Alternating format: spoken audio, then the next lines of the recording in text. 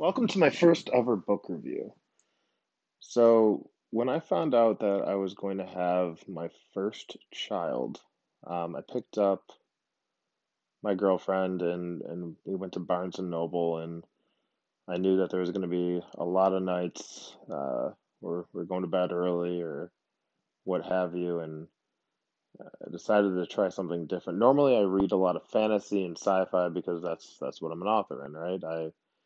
I write primarily fantasy. Right now, I'm writing like an Irish fable story due to my lineage. But I decided to try something different, and I saw Greenlights by Matthew McConaughey just recently came out. I listened to his interview. I think it was on Joe Rogan, if I can recall, and I was really intrigued to see and actually learn more about Matthew McConaughey. I'm not normally the type of person that reads stuff about famous people or just celebrities in general. I mean, Matthew McConaughey is a great actor. He's been in some of the best, some of my favorite movies. I mean, like Lincoln Lawyer and just various different Dallas Buyers Club and tons of great performances by him. And I forget that movie with Al Pacino that he was in. It was a gambling movie, and he flipped the coin at the end. But that was a fantastic movie as well. But I always liked his moxie. His essentially his I don't know, his energy, his raw energy, where he just brings something to every performance. And I was very interested to see this book that he came out with, Greenlight. So picked it up, and we're I didn't read it right away. In fact, a few months went by. I mean, life hit hard, right? I found out that we found out that we're having our baby right at the beginning of the pandemic, in March, I think it was, of 2020. And some things just kind of took precedence at that moment, so I didn't have the opportunity to read the book right away, but I'm glad when I got to it, it was a few months before my daughter was born, and I'm glad I read it. And I'm not going to get into spoilers, more just give you kind of a general sense of what his book was about. So Green Lights is kind of it's more about a mentality than anything. Matthew McConaughey did a really good job of picking various stories about him, his family, his experiences with his family, other people, his journey along the way. And it almost felt like you kind of get a glimpse into what created him and how he actually got, that moxie, as I was referring to before, how he attained his really cool, you know, attitude, really, towards life, the positivity that just kind of flows through him, and his outlook on life, which is, just, roll up your sleeves and kind of get at it, right? Um, and he did write this book with some really good intensity as well. I'm holding it in my hands right now, and I've read it.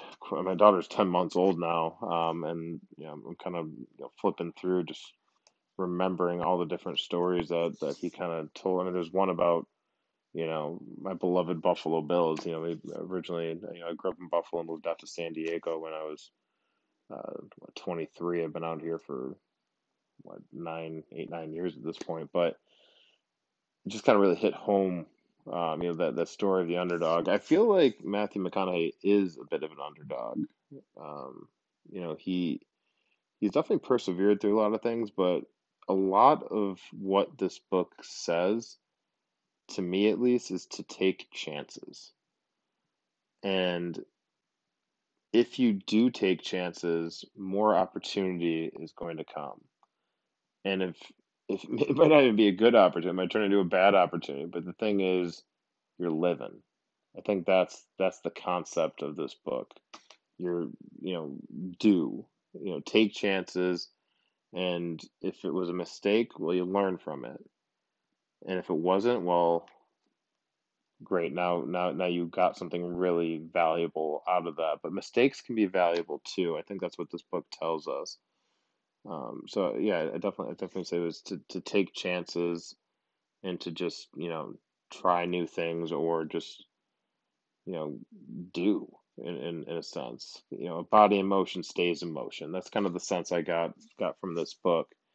Um, and when you do more things, you have stories. I think that's it's just a collection of times he took chances, the failures and the successes and the story that came from that and how it really molded him into the person he is. But having that core belief that his family kind of instilled in him at a young age. So I do think it really highlighted the importance of family. And I'm glad I read this when I did, because now that my daughter's here, and everything that's happened the past, almost 2 years at this point, but it really does kind of put things in perspective. Like, hey, man, things are gonna get bad, but you got to be able to put or things sometimes get off the rails a little bit, but it's important to put things into perspective and also to have to live in the here and now, but also to see down the road that hey, you're gonna get through this, and the worst thing that's gonna happen.